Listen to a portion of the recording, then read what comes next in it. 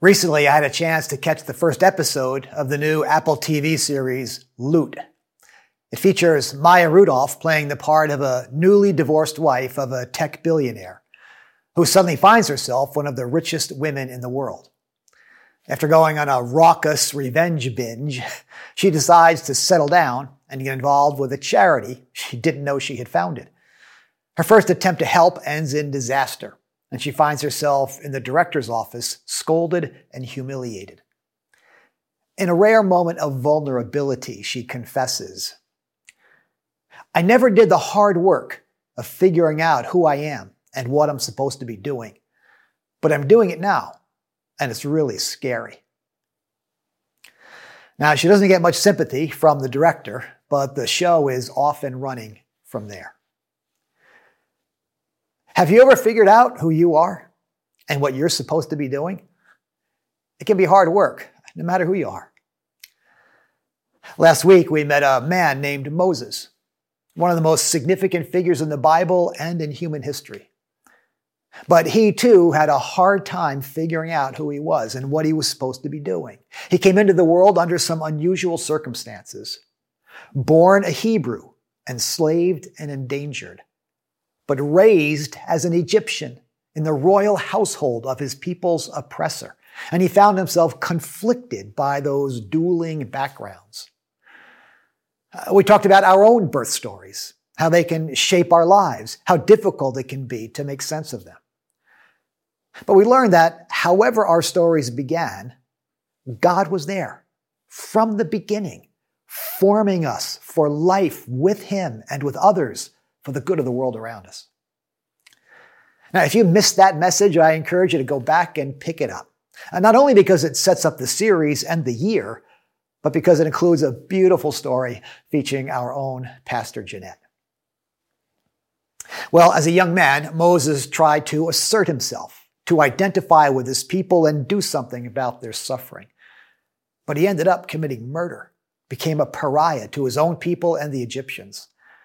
So he ran for his life and found refuge in an out-of-the-way land called Midian, where he spent decades leading his father-in-law's sheep through the wilderness. Somewhere along the way, he had a son who he named Gershom, which means, "I've become an alien in an alien land." It brings to mind the old Beatles tune. He's a real nowhere man, living in his nowhere land, making all his nowhere plans for nobody. Isn't he a bit like you and me? In spite of his unusual beginnings, Moses is a bit like all of us, trying to figure out who we are and what we're supposed to be doing. Oh, fortunately, Moses and we are about to get a little help in figuring all that out. So let's press on into chapters 3 and 4 of the book of Exodus. If you happen to pick up one of those With God worksheets or print one at home, feel free to jot some notes or draw some pictures on it as we go. Exodus chapter 3, beginning at verse 1. Now Moses was tending the flock of Jethro, his father-in-law, the priest of Midian. And he led the flock to the far side of the wilderness and came to Horeb, the mountain of God. There an angel of the Lord appeared to him in flames of fire from within a bush. Moses saw that though the bush was on fire, it did not burn up. So Moses thought, "I will go over and see this strange sight, why the bush does not burn up." So here's Moses, minding his own business, doing what he's been doing every day for the past 40 years or so, tending someone else's sheep. It's not rocket science, as the saying goes. It's about as ordinary as it gets. And as if he wasn't enough of a nowhere man already, Moses decides to take his sheep to the far side of the wilderness, where he finds himself at a place known as the Mountain of God. It's sometimes called Horeb in the scriptures, sometimes it's called Sinai. Now, technically, it wasn't really the mountain of God yet, because nothing had happened there, but something's about to happen that will make it one of the most famous and revered places on earth. So something catches Moses' eye there in that remote place, a bush that seems to be on fire. Now, scholars have debated exactly what was happening here. Was it a vision of a bush on fire? like someone who sees something that isn't actually there? Or was it literally a bush on fire, but not burning up? Or was it an ordinary bush that looked especially radiant in the golden hour of sunset? Any day now, we'll be seeing some of these around New England, burning bushes. But I'm pretty sure they weren't growing on the far side of the desert. Whatever it was, something remarkable was happening. Something so beautiful, so unsettling that it got his attention. We're told that an angel of the Lord was in the bush. Now, scholars aren't quite sure what to make of that either, because in a moment, we're going to be told that it was the Lord who was in the bush. So, was it an angel? Was it the Spirit of God? Or could it have been an Old Testament pre-incarnate appearance of Christ, the second person of the Godhead? Whatever that phrase means, God was clearly present in the bush. Now, Moses doesn't know that yet. As far as we can tell, he just sees an unusual sight. But interestingly, he doesn't rush over to see what was happening or what it meant. The text says, so Moses thought. He pauses for a moment or two and thinks about what he wants to do. Does he really want to get involved with whatever's going on over there? The last time he inserted himself into a volatile situation, it went badly. Life as a shepherd may not have been all that exciting, but it was safe and familiar and comfortable. So Moses has a decision to make. And after a moment of reflection, he decides to take a closer look, to see what's going on. That's an interesting little detail, this pause, but I think it's there on purpose. Let's keep reading, and I'll show you what I mean. When the Lord saw that he had gone over to look, God called to him from within the bush, Moses, Moses. And Moses said, here I am.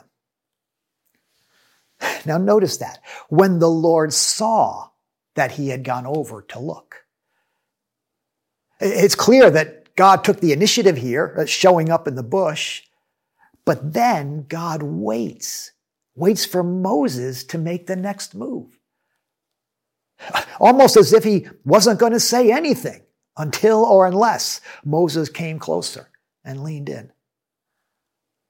So Moses goes over and takes a closer look, and next thing you know, God is speaking to him from the bush, calling him by name. Not, hey, you with the beard, but Moses, Moses. Remember when your mother called you twice by name? It meant she really wanted your attention. If she called you by your middle name, then it meant you were in trouble.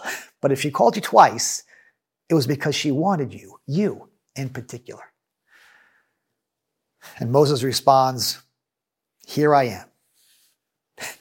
What else do you say to a talking bush, right? But there's something to it. Moses is present to the moment. He opens himself up to whoever is talking to him. Here I am. Now, let's us pause for a moment and think about what's happening here. Because the way this encounter is described suggests that things like this could be happening to us. Now, maybe not as dramatic as a burning bush, but we all have curious moments in the course of a day. We see things or hear things or feel things that catch our attention, that invite us to pause and to think. A flower springing up through a crack in the sidewalk, a striking sunset, graffiti on a brick wall, a song on the radio, a provocative post. We see a person in need. Someone drops a revealing or vulnerable comment. We feel a prompting to say or do something, even something unusual, out of the ordinary. And like Moses in those moments, we have a decision to make. Will we be present to that moment? Will we go over and take a closer look? Will we quiet ourselves and listen ask ourselves, what's going on? Will we take a chance, interrupt our predictable routine, and lean in to whatever is happening? Because it could be that God is in those things, that he's making his presence known, that he has something to say to us, but he's waiting for us to make the next move. Will we come closer? Will we pay attention to what we're seeing or hearing or feeling? I think that's what the poet was getting at when she wrote those famous lines. Earth's crammed with heaven, and every common bush afire with God. But only he who sees takes off his shoes. The rest sit round and pluck blackberries. You see, God is present, but he's not pushy.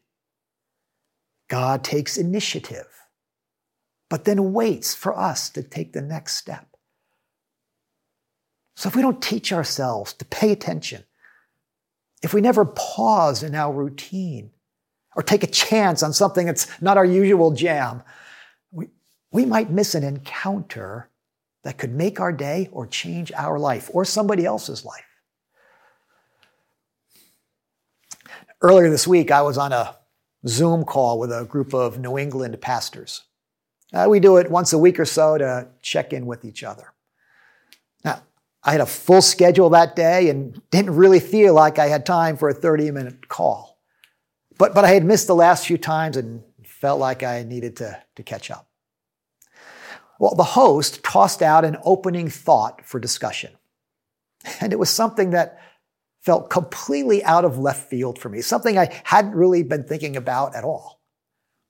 He asked us what the passing of Queen Elizabeth meant for the church and the world. Now, it was an interesting question, but completely unrelated to anything I was working on that day. And I found myself wondering why I was on this call and wondering if I should have just skipped it and caught up on some emails. But then one of the pastors offered a thought, an honest one. And another shared an interesting insight. And within a few minutes, we were having a rich conversation about something so interesting and profound, I'll probably be preaching about it one of these days. But I nearly missed it. Nearly settled for doing email, which is the modern equivalent of plucking blackberries.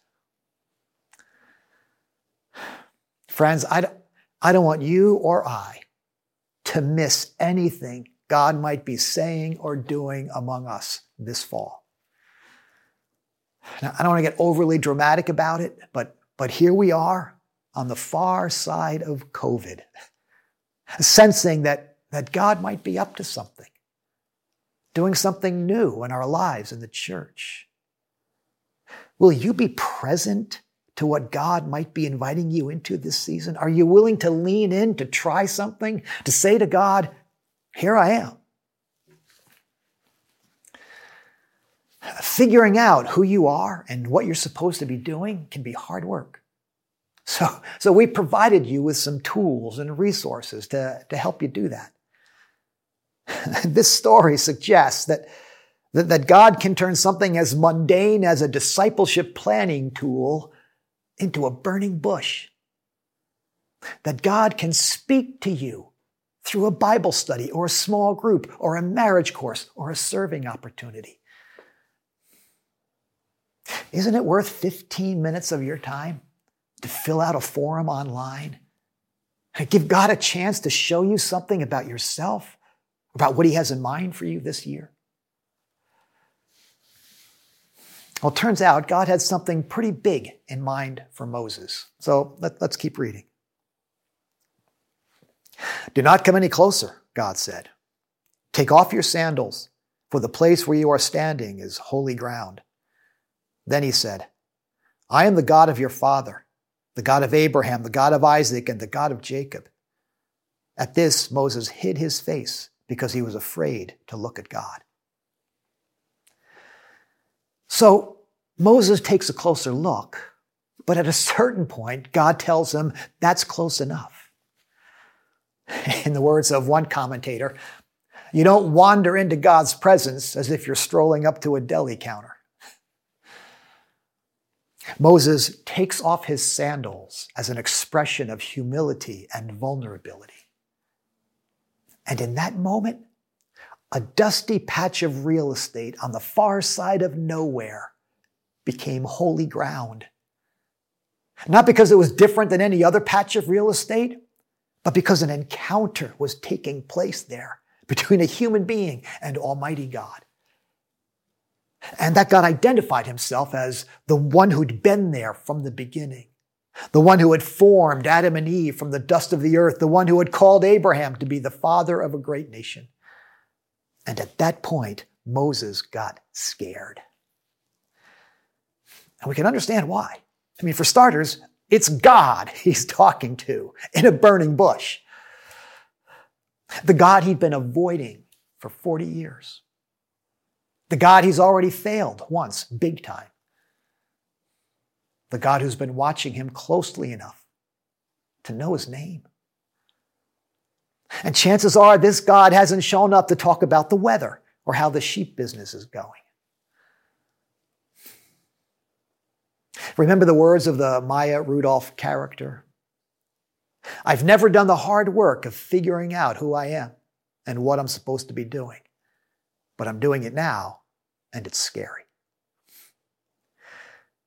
It can be scary to face the truth about yourself, to ask hard questions, to consider the possibility that there's someone out there who's bigger than you, who won't let you settle for easy answers or plucking blackberries.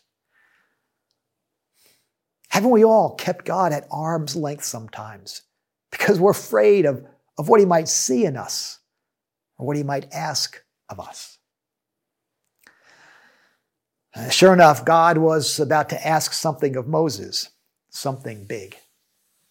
Verse 7, the Lord said, I have indeed seen the misery of my people in Egypt. I have heard them crying out because of the slave drivers, and I am concerned about their suffering.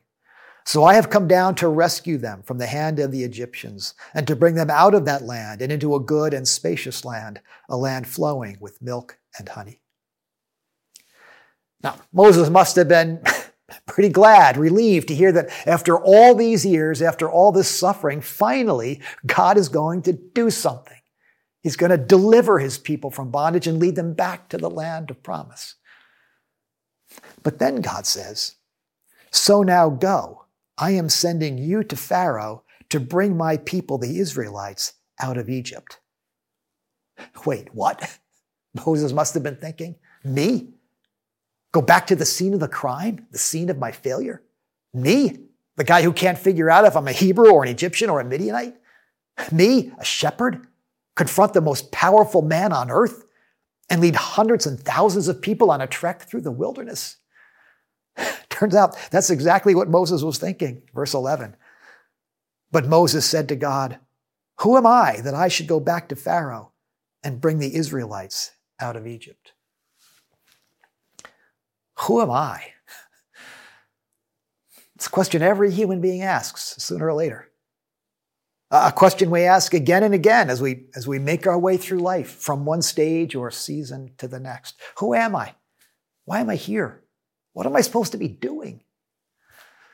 For 40 years, Moses had been trying to answer that question. And the best he could come up with was nowhere man making nowhere plans. But all of that was about to change with the next words God was going to speak. Verse 12. And God said, I will be with you, and this will be the sign to you that it is I who have sent you. When you have brought the people out of Egypt, you will worship God on this mountain. I will be with you. That's God's answer to the who am I question. As in, you'll never know who you are, Moses, till you know that I am with you.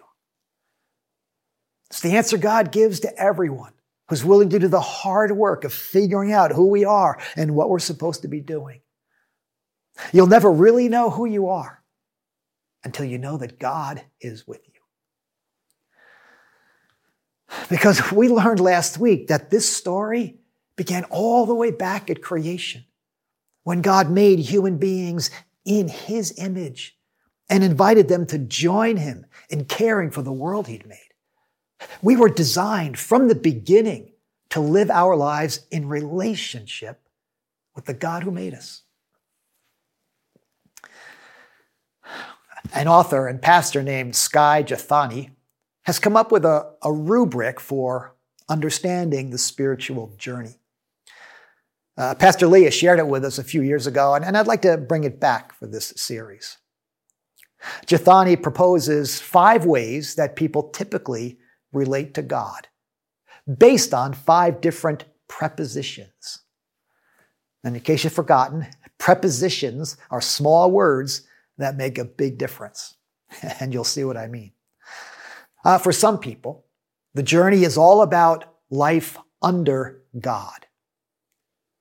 They see God as the great rule maker who rewards or punishes people according to how they live. Their approach to the spiritual life is to say, if I keep the rules, God will bless me. It's the way many people relate to God, even if they're not overtly religious. For others, it's all about life over God. They see God as the watchmaker who designed the universe to work a certain way, but then stepped away and left it up to us to do what we want with it. Their approach to life is to say, thanks, God, I'll take it from here. A third option is life from God, which sees God as a gift giver who will make us happy and healthy and wealthy if we stay on his good side with some prayers and Bible reading and church attendance. Their basic mantra is, what have you done for me lately, God? The opposite of that is the life for God approach, which views God as a taskmaster who will take care of our business if we take care of his. They're always asking the question, what have I done for God lately? And many of us are familiar with this one. Now, chances are you recognize these 4 approaches. And one of them is probably your default way of relating to God. Take a moment and think about it. Which one do you tend to slip into? Life under God? Over God? From God? For God? The problem is that none of these are very satisfying, and none of them are very biblical. What we're learning in this series is that we were designed for life with God, seeing God as Father and even friend. When we understand the journey this way, we approach life by asking, what are we going to do today, Lord? You see the difference a preposition can make? Doesn't a with God life sound way better than any of these others? God was inviting Moses into a relationship with him that would end up blessing others and the world around him. Now, if we had time, we could revisit Moses' story to this point and find out that he's pretty much tried all 4 of these other prepositions, under God, over God, from God, for God. None of them have worked out very well. But here at this burning bush, on this holy ground, he's invited into a with God life. Well, Moses is intrigued, but he's not quite convinced. He responds to God's invitation in verse 13. Moses said to God, suppose I go to the Israelites and say to them, the God of your fathers has sent me to you, and they ask me, what is his name? Then what shall I tell them? God said to Moses, I am who I am. This is what you are saying to the Israelites, I am has sent you. This is my name forever, the name you shall call me from generation to generation. Now, we don't have a long time to get into an explanation of this name, which is probably good because it pretty much defies any human explanation. Basically, it's a riff on the Hebrew word for being. I am who I am. I will be who I will be. I is who I is.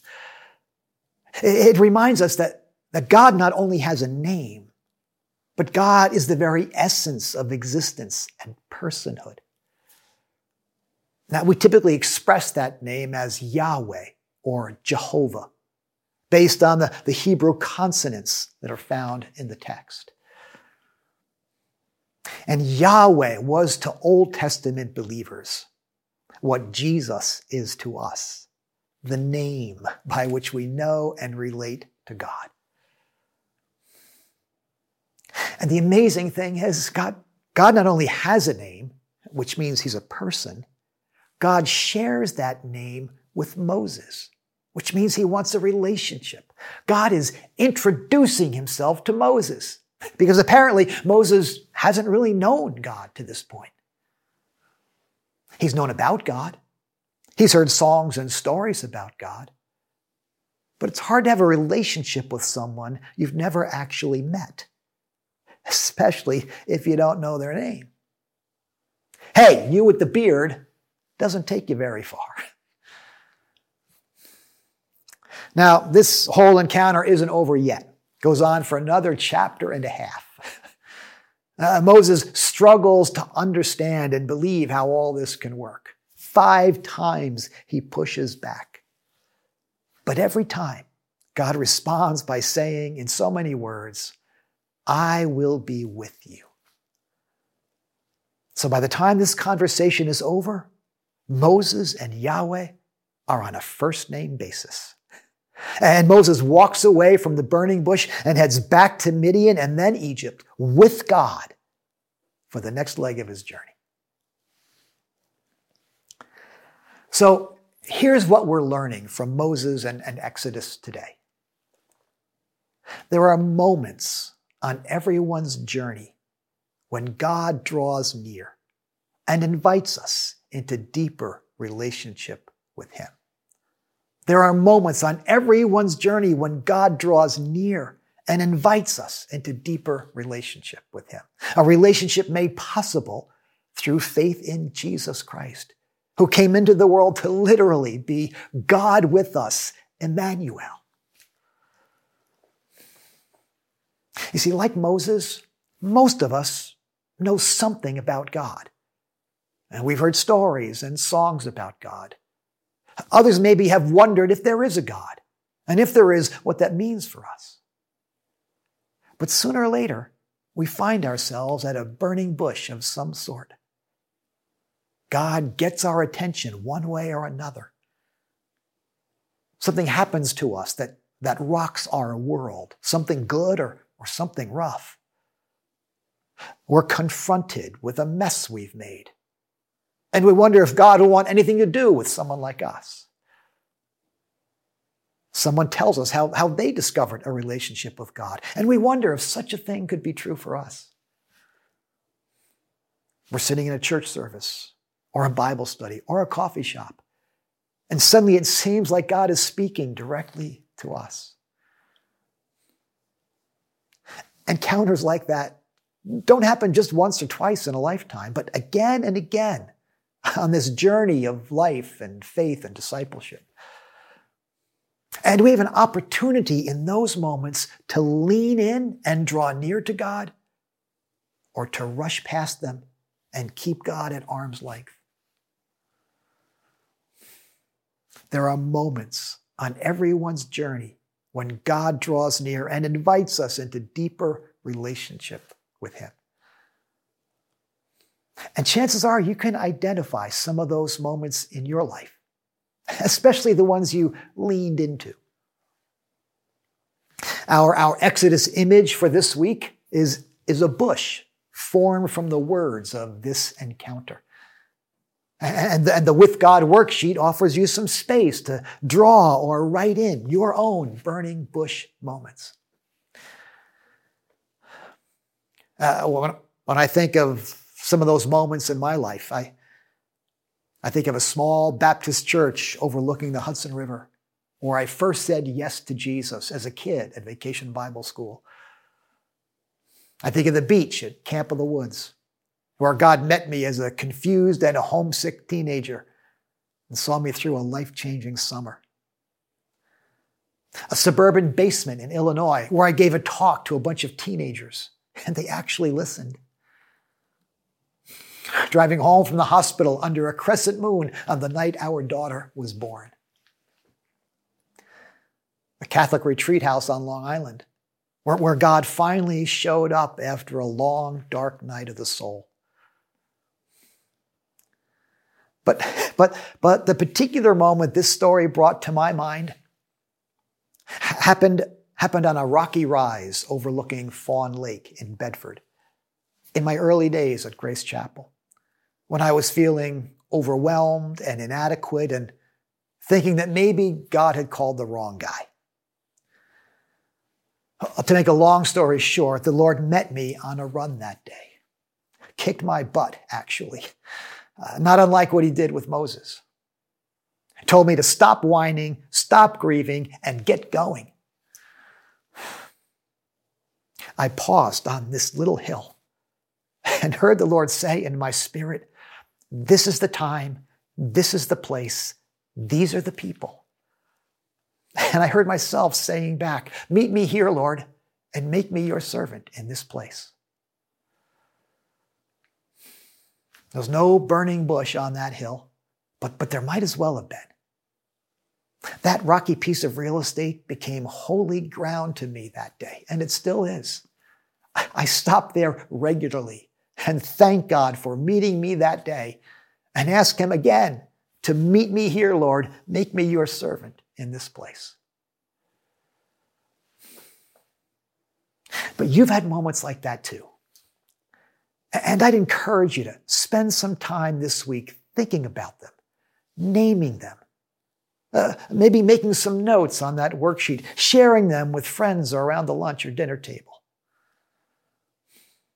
But I'd also like you to be open to the possibility that this could be a burning bush moment for you. An ordinary service on a random Sunday. I'd like you to consider the possibility that the place you are right now could be holy ground. Whether you're sitting in one of our campuses or watching at home in your PJs or pounding a treadmill or riding in a car or tuning in from the other side of the world. Is it possible that God is speaking to you right now, calling you by name, inviting you into a deeper relationship with him? Don't miss it. Don't rush past this moment. Talk back to him. Say yes to him. Take 15 minutes to fill out a form or check out a small group. Send me an email at brian@grace.org. Whatever you do, don't settle for picking blackberries when you could be living every day of your life with God and with others for the good of the world around you. Let's pray. Thank you, Lord, for holy moments. Thank you for being a God who wants to be known by name, who comes near to us in moments like this. Thank you for the times you have met me and so many others in the ways we've been describing today. I pray that this might be a holy moment for many of us as we draw near to you for the first time, maybe, for the first time in a long time, or for the 100th time. Meet us here, Lord. Lead us on our journey this year. In the strong and beautiful name of Jesus, we pray. Amen.